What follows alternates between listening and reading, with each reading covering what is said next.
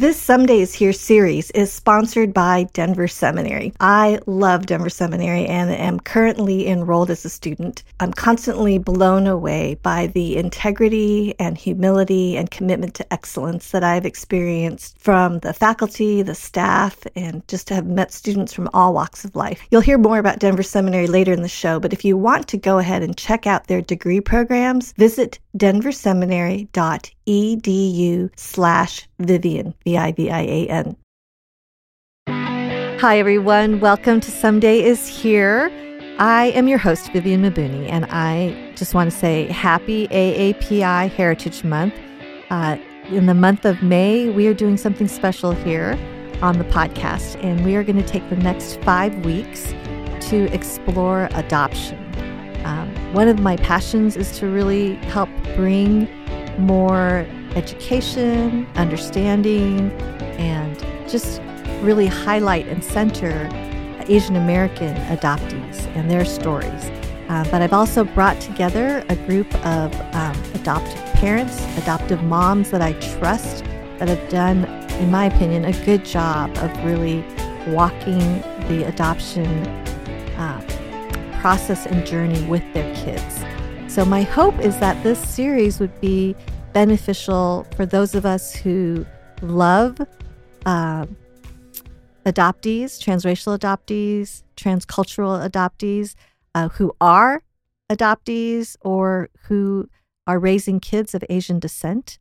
I'm excited, really, to bring to you some really great voices from a wide spectrum of experiences and to really hit the different parts of the adoption triad, the first families, the adoptees, and the adoptive families as well. So enjoy these next 5 weeks. I can't wait to dive into this very important topic, and I'm so glad that you're here for the journey.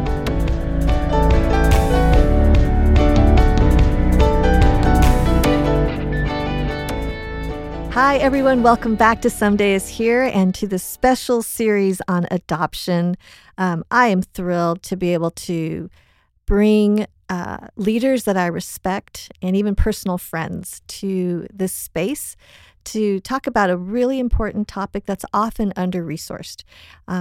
So I have growing in friends who are adoptees or are adoptive parents, and the stories are always unique, not one size fits all. Today, I'm thrilled to bring back onto the Somedays Here podcast our former guest and dear friend, Sandhya Oaks. And if you have time, go back and listen to season 3, episode 33, where she shares of her story. It's powerful. The line that just resonates with me over and over, she shares, "Defiant hope kept me alive." And her story is one that is just full of hope, but also trauma and just the reality of what happens in the life of an adoptee, a transracial adoptee. So we're going to talk today with Sandhya. She is a ministry leader, a story coach. She's a spiritual director, and she does such incredible work in this area. Her calling is found where faith, adoption, trauma care, story work, and identity connect. And that's such a beautiful picture of so much of what she encompasses. And of course, she's so much more than that as well, too. So I'm grateful to have time again with Sandhya. Welcome back to the Somedays Here podcast, friend. Thanks, Viv. It's such a joy to see you and to be with you again.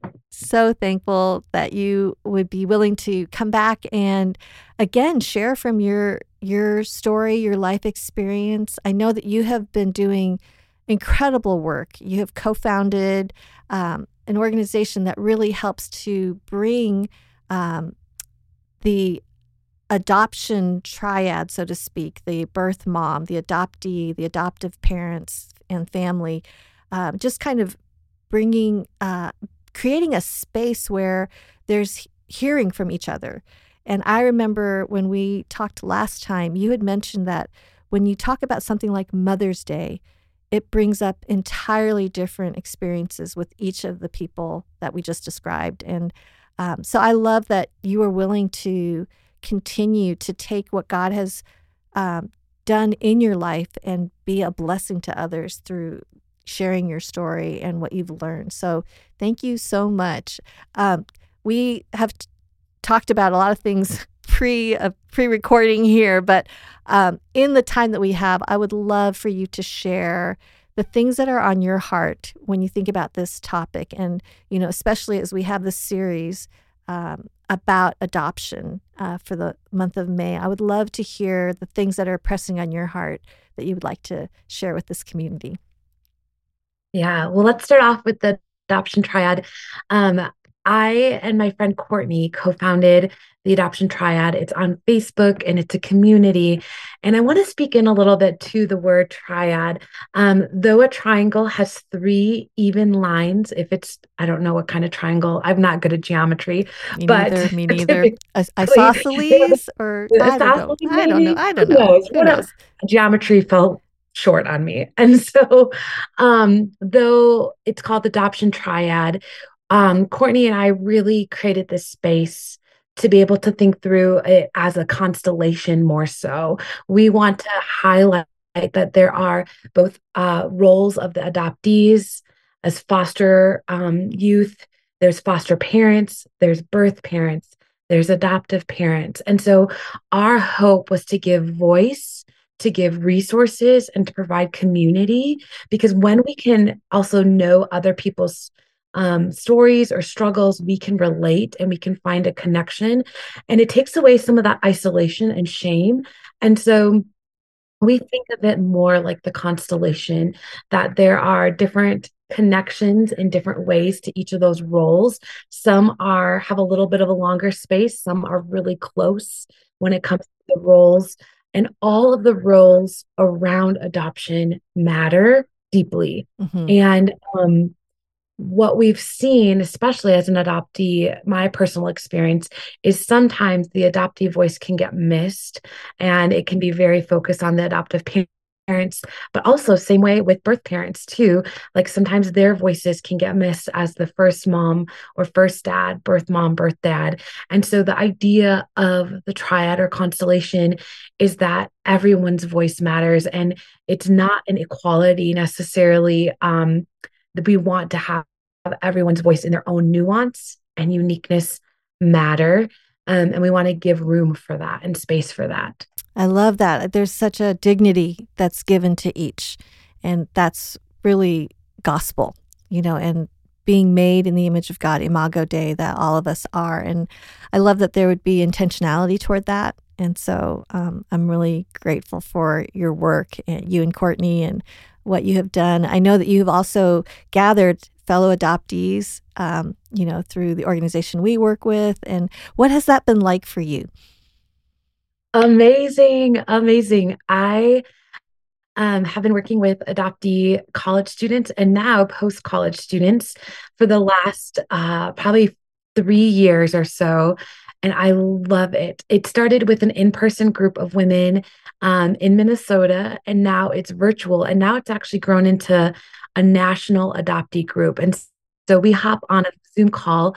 During this season, I am meeting weekly with these college age and post college age adoptees, but typically we meet once a month. And we connect. We have a space where they can share about how they're doing in real time, and they can have other people say, I've experienced that too, or I've experienced something similar. And my hope is to create a space of both connection, belonging, discovery, and also just nourishment of, yeah, I hear you, I see you, your story matters. And then this is going to evolve eventually into retreats and Excellent. workshops for adoptees to be able to tend to their stories, to be able to find healing for some of those deep areas that we carry in our bodies and that affect us interpersonally, but sometimes we just don't know where to go or we don't have the language. So I am working with a couple other people to curate some adoptee retreats coming out, which I just hope to help adoptees find liberation, know their voice, and be able to tend to the parts of their story that can feel very isolating. I love that. I think that there nothing replaces that sense of validation, that ability to just say, "Oh, you have experienced the same thing." And there's just something that I think shifts in our soul when we realize we're not alone. And I think that this is beautiful. I love this offering that you have for adoptees. One of the things that you're quoted to share about adoption is when you adopt, you are saying, "I'm going to join you in the pain. I'm going to join you in the trauma. I'm going to join you in the loss and the grief of your story. I'm going to walk with you rather than above you or in front of you." As I mentioned at the top of the show, this 5-episode series is sponsored by Denver Seminary. For more than 70 years, Denver Seminary has prepared and sent thousands of graduates into the world. What I love is that Denver Seminary's community is represented by more than 50 denominations, and it's uniquely known for demonstrating steadfast dedication to the unchanging foundations of biblical faith while being committed to charitable orthodoxy and deep relationships. Denver Seminary offers several fully accredited degree options to students with courses delivered either on campus, fully online, or through a blended delivery model. So this makes exemplary theological studies available to anyone and from anywhere. And I have loved being in class with students from around the world because it just enriches the study of the Bible and of theology. If you have considered at all getting a formal seminary education, I want to encourage you to check out the programs and the community at Denver Seminary. Visit denverseminary.edu/Vivian for more information. So I know that there are adoptive parents who are listening to this podcast, and many of them are white, and they have adopted transracial adoptee of Asian descent. Their children are of Asian descent. Could you speak to that as an adult adoptee? What are things that you wish white parents would know, or even people in the school system, of what it's like? What was it like for you growing up? What do you wish that the adults would know, the adoptive parents would know in this process? Yeah, absolutely. There are many things. And so I will come down to the story of seventh grade. It's right before Thanksgiving. I come out of my homeroom and go to my locker to grab all my stuff. And inside my locker, there is a piece of paper, like kind of folded up. And normally, this is the age where people are like passing notes and like maybe, from a guy or something. I'm like, oh, okay. And I opened this little notebook piece of paper, and on it is a picture of the KKK drawn in pencil. And they have a torch, and it says, "Go back to where you're from." And when I see this, I immediately just burst into tears. And there were people standing around my locker who knew that I was going to be receiving this. So there was just this insidious humiliation that came with opening that. And so I ran to my teacher. I told her what had happened. And she said, "Okay, we'll work through this on Monday." And this was Wednesday. So I go home. And granted, my home was not a safe, warm, nurturing home. It was cold, traumatizing. It was very neglectful. But I still came home and I told my adoptive mom what had happened. And her response was horrifying. It was, "Well, you're not Black, so just get over it." And that was it. Wow. And so I spent Thanksgiving Day, that Friday, that Saturday, that Sunday with no one to talk to about it. I didn't have a phone. I couldn't call a friend. And so I started to sit into that narrative of, if I'm not Black, it doesn't matter, but it still really hurts. Sure. And I came to school on that Monday, and I was told that they figured out who it was, and that they were going to there was going to be consequences for the guy who did it, but nothing else was really said to me. No one else, like, they had asked, "Is there anything you need?" But I don't know what I would have needed at 12 years old when I get a letter like that. And so then just was never talked about again. And I think about that now, where I'm at, and a couple things stick out to me is one, I identify as both South Asian, Punjabi Indian. I was born in India, and I'm 46% Pakistani. And so, and I'm really proud to know that and to hold that. Um, and so if I'm not black and I'm not white, what does that mean for me when I get in a locker with the N word written on it and the KKK? How do I feel? Well, it still hurts Yeah. and it still matters. And the go back to where you're from, especially hearing that as an adoptee, is so painful. Um, and heartbreaking. And so, what I wish would have happened is I wish not only would there have been more attunement from my guidance counselor and the teachers, and they didn't know maybe at the time. So I don't hold them accountable in this moment of like, oh, you should have known. But had they known, I wish what they would have done is address it with me in a way of saying, hey, we know that you're not black, but I'm sure this still hurts. Yeah. Yeah. This is not okay, whether you are black or whether you are brown or whether you are white. This is not okay. And so, what do how do we walk through this together? And can we check in with you even in a week? If you say it's not a big deal now or it's okay, can we come back and can we check in with you? And in a month, can we come back and check in and say, how are you doing holding that? And then I wish that it would have been addressed even in our classroom. I wish there would have been because enough people knew that there was this humiliation piece.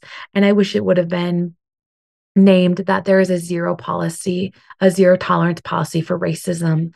And this is a serious, serious offense. And I even love that Dan Allender has said that racism doesn't only affect people of color, it affects people who are white as well. And so it affects everyone in the narrative.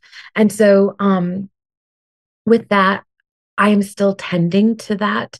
And both even the stories around the girls saying that my skin looked like dirt in gym and telling me I didn't know how to wash my legs properly and that I was dirty. I'm still tending to my knees and still bringing care and kindness to the places where my good Asian body has held pain. Wow.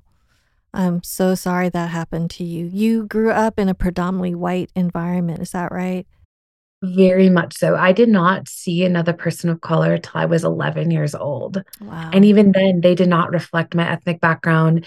And so it wasn't until college or late college that I had met another person who was Indian. Uh, and so it was very isolating. And I didn't have any mirrors, like racial mirrors to say, like, this is normal, this is okay. And so even now, as an adult young woman, I still catch myself when I'm around other people who are Indian, like glancing at them or observing them. Um, and what that does to me is just affirming, like, Indian is good and it is good that God has made me this way. And there's a delight now that has come out of a lot of healing of wanting to flee from my brownness, wanting to flee from my Asianness. Yeah. Yeah. Now, you mentioned that I know that you've shared, and even in the previous episode, in episode 33, about just a very traumatizing childhood, raised by parents who um, were cruel, and abusive.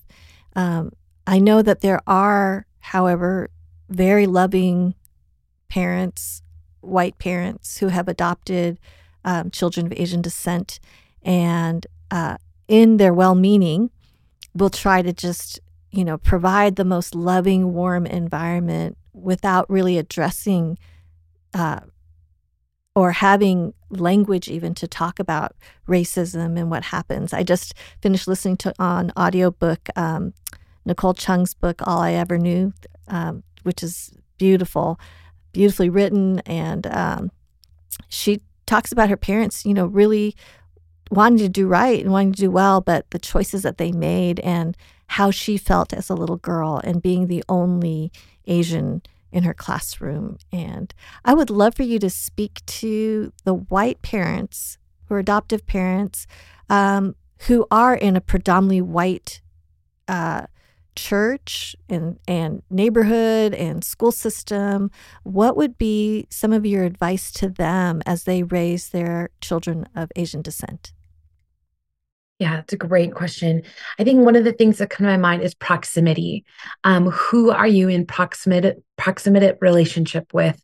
And not just you're around at the grocery store, but there's more about the actual who's coming to your home, whose homes are you going to? Can you find and build relationships, not just for your adoptee, but also for them as well, because they need it as well. And they're at a loss if they don't experience people from other ethnic backgrounds, cultural traditions, like they're at a loss as well then. And so it's both and. So there's the proximity piece. There's also the piece of doing your own homework. Like Google is a great tool. I always tell people Google's free. Right now, it is free. Yes. And so Googling where are there gatherings? Where are there celebrations? I wish my parents would have looked up Diwali through the lens of a Christ follower, of course, but I wish they would have looked up for traditions or for gatherings so I could have celebrated my own, yeah, cultural traditions from where I'm come from. I also think, what is in your home? Like when your child goes through their home, um, who do they see on the walls? Who are the quotes that maybe they see um, on like that are in little frames? Are they from people who reflect their ethnic background, or are they from just people who are maybe just white men? Like nothing wrong with just white men quotes, but can they see quotes that reflect their own cultural background? What are the books on their bookshelf? I cannot tell you that I had a book at all, a children's book whatsoever that reflected my ethnic background, ever, which is so heartbreaking and so sad because I didn't know that others that didn't exist as much when I was a kiddo, but now there's tons of children's books being written. Also the food, like what are the recipes? What are the foods that you're partaking in? Not just around a holiday, but on a normal schedule. It is not hard to learn how to cook. Like I've taught myself how to cook Indian food, and I make really good tikka masala and really good chicken biryani. And so, I just wonder how creative we can get to bring that into our homes. And then not only the good and the delightful parts, but can you, as a white adoptive parent, also learn how do we become anti-racist? How do we tend to the places of harm? Because most likely it will happen that your child will hear something. If they're in predominantly white spaces, they will hear something about their skin, about their face, about their bodies, about their experiences. So how are you going to be prepared to engage? And like that quote I said earlier, like, how are you going to walk with them in their trauma, in their loss as well? And not just in the goodness and the delightful moments either, because we're whole beings. And so we come with the grief and we come with the gratitude, and not gratitude for being adopted, but gratitude for getting to celebrate from where we're from. Yeah. And Yeah. so I want to name that definitely. That's beautiful. I love that because you are in such a unique place, Sandhya, now as an adult, because I think you're able to speak into the lives of adoptees, but also to parents who are raising children of a different heritage. And there's something significant, I think, to bring voice to these things, having lived them out and being able to give testimony to these things do happen. And even in a Christian school, racist things happen all the time. And for parents to be prepared and to be safe to be able to process, because you did, even in a really harmful home environment, brought it straight to your mom to talk about, but she didn't know what to do with that except for to dismiss it. So I love that you're able to speak to both and appreciate the work that you continue to do in your own life and heart, as you've been describing. and then to help others in their process as well. So thanks for being such a great example of all of that. Thank you. I'm going to add one more piece onto that, Yes. actually. I wished I would have had mentors, and even the people when I started to go to a counselor, I wish I would have had someone who either was adopted or was a person of color, or even to win the lottery to have both, to Yeah. have someone who's a person of color and is adopted. I wish I would have had wise guides, is what I call them, to be able to walk with me in places that my adoptive parents couldn't. And I understand why they couldn't and how they couldn't, but I wish I would have had that even as a young age. And so I think that would have helped with some of that ethnic identity development that didn't come till later on in my life. Yeah, that's so good. I think that that's so true. I've been reading a book by Brittany Salmon called It Takes More Than Love. And she does talk about the importance of really finding a therapist for the family, for the adoptee, and one who is trained in trauma, who is trained in the adoption, like to walk alongside and to not push down the grief or the loss, the pain, but really be able to enter into it as parents and as the adoptee. And that takes a skill set that is really challenging to find. Do you know of a place that our listeners could go to where with some vetted therapists or mentor types that you would recommend? I do have some people, and I can drop those to you, and maybe you could place them in the show notes Yes. of people that I would definitely recommend. That would be great to walk with your kiddos. And I think there's also like thinking through categories. There's mentors, there's coaches, there's of course like therapists and counselors, and finding the right person for the right season and stage of life for um, for your adoptee, whether they're young or whether they're teenagers or whether they're young adult. I think it's important to figure out what are we really looking for, and it can switch from season to season. Yes, that's so good. I think it really is because we can't rush the process either. And each person's story is so unique and different.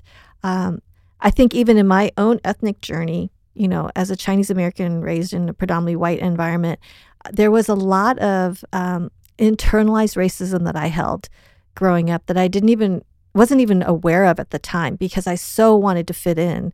So if someone were to say to me, "Oh, I don't even think of you as Chinese, I just think of you as Viv," I took that to be a compliment because it meant I was fitting in. That was my objective. But there was really a self-loathing that was going on inside of wishing I had blonde hair and blue eyes and looked like everyone around me. So there's a process in that, and I think that there needs to be a certain level of safety to be able to even begin to explore and to go there because left to myself, I would probably just ignore and continue to push down. But when there's enough safety, those things can kind of bubble up and rise. And to me, in the same way with our faith, those who have grown up with a faith tradition, a lot of times as they enter adulthood, they begin to own their own faith in a way that they didn't as kids. And I wonder if that's the same with adoptees as well as they enter adulthood and they start hitting certain milestones and realizing their experience. And I'm curious if that would be something that you would agree with, or if that sounds similar for you. It totally does. And even you saying that you wanted blonde hair and blue eyes, I wanted blue eyes so badly. And I remember going to the store and looking in the contact aisle to see if I could find blue contacts. I didn't even wear glasses or contacts at this time, but I longed for blue eyes. And I wanted to erase my dark brown eyes. And now I would call them my dark brown, beautiful eyes. I've come to a place of uh, owning them and finding love in them. And yeah, I think it does come from a place of safety. And I think that's the thing adoptive parents it's important to know that when your child wants to explore, that is good and that is right. And to create space for them to explore, it doesn't mean that they don't love you any less. And I think that's the thing that I've heard as I've coached adoptive parents before, and walked with them through different seasons. One of the things is like, can you hold some freedom for your child to be able to explore? And also, can you do your own work? Because if you're not doing your own work around your own body and your own face and how you feel about your own being, you're not going to be able to help your child because you can only lead them as far as you've gone. And so, having safety, having space, and saying, like, assuring them, hey, like, I am for you. If this is what you want to explore, I'm with you. And I want to be in it as much as you desire for me to be in it. But I will let you lead the way and I'm going to support you. I think that is phenomenal attunement from a parent. Yes. Um, and this isn't just, I want to name, not just from adoptive mom, but also adoptive dads who also Yes. have a role, and siblings and omas and papas and like the whole collective, That's so good. because you're not adopted into just a one-on-one relationship. And so, what is the narrative of the extended family when it comes to exploring and trying different foods or celebrating or honoring your birth Yes. culture? It goes beyond the family. Just the The adoptive mom. yes, Yes. there we go. Yes. Hmm. That's so helpful, Sandhya. Thank you, because it's a whole family, and so siblings do play a part in this as well. And there can be harm and there can be healing. And I think that that's where uh, the greater the communication and awareness, it's just, to me, it really is speaking to the need to rely on the Lord and to grow in character, which causes us to grow in humility and to not so much center ourselves, but be able to look beyond and see how people we love are being impacted by what's going on. And defensive people cannot empathize, and that's where when we have those defenses going up, I think it's a good check for me. I think it's a good check for those of us who seek to be empathetic, to understand like what's going on, that it's making it really hard to allow for that space and that exploration. It requires character and humility to feel secure enough to allow someone you love to be able to move into something that is could be misunderstood to be not as loving because of the setup of the family structure and system. Yes. And that's coming back to the basics of uh, adoption is rooted in trauma. There's already been a loss.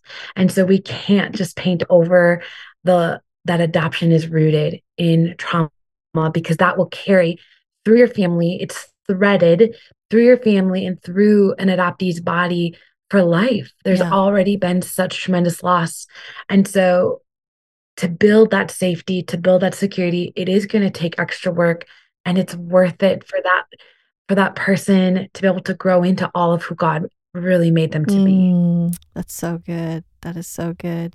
Well, with our remaining time, I would love for listeners to know how to connect with you and how to just the work that you're doing right now. And maybe if you want to speak to a little bit of the reclamation process that you're in as well, but I would love to have you be able to share all those things, Sandhya.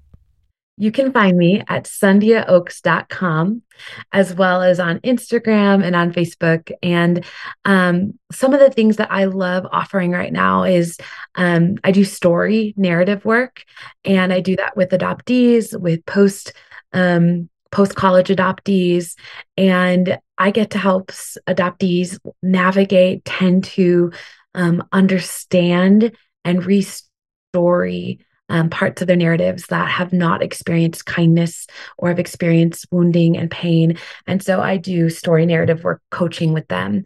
And then a couple other things is there'll be retreats that are coming up for adoptees as well.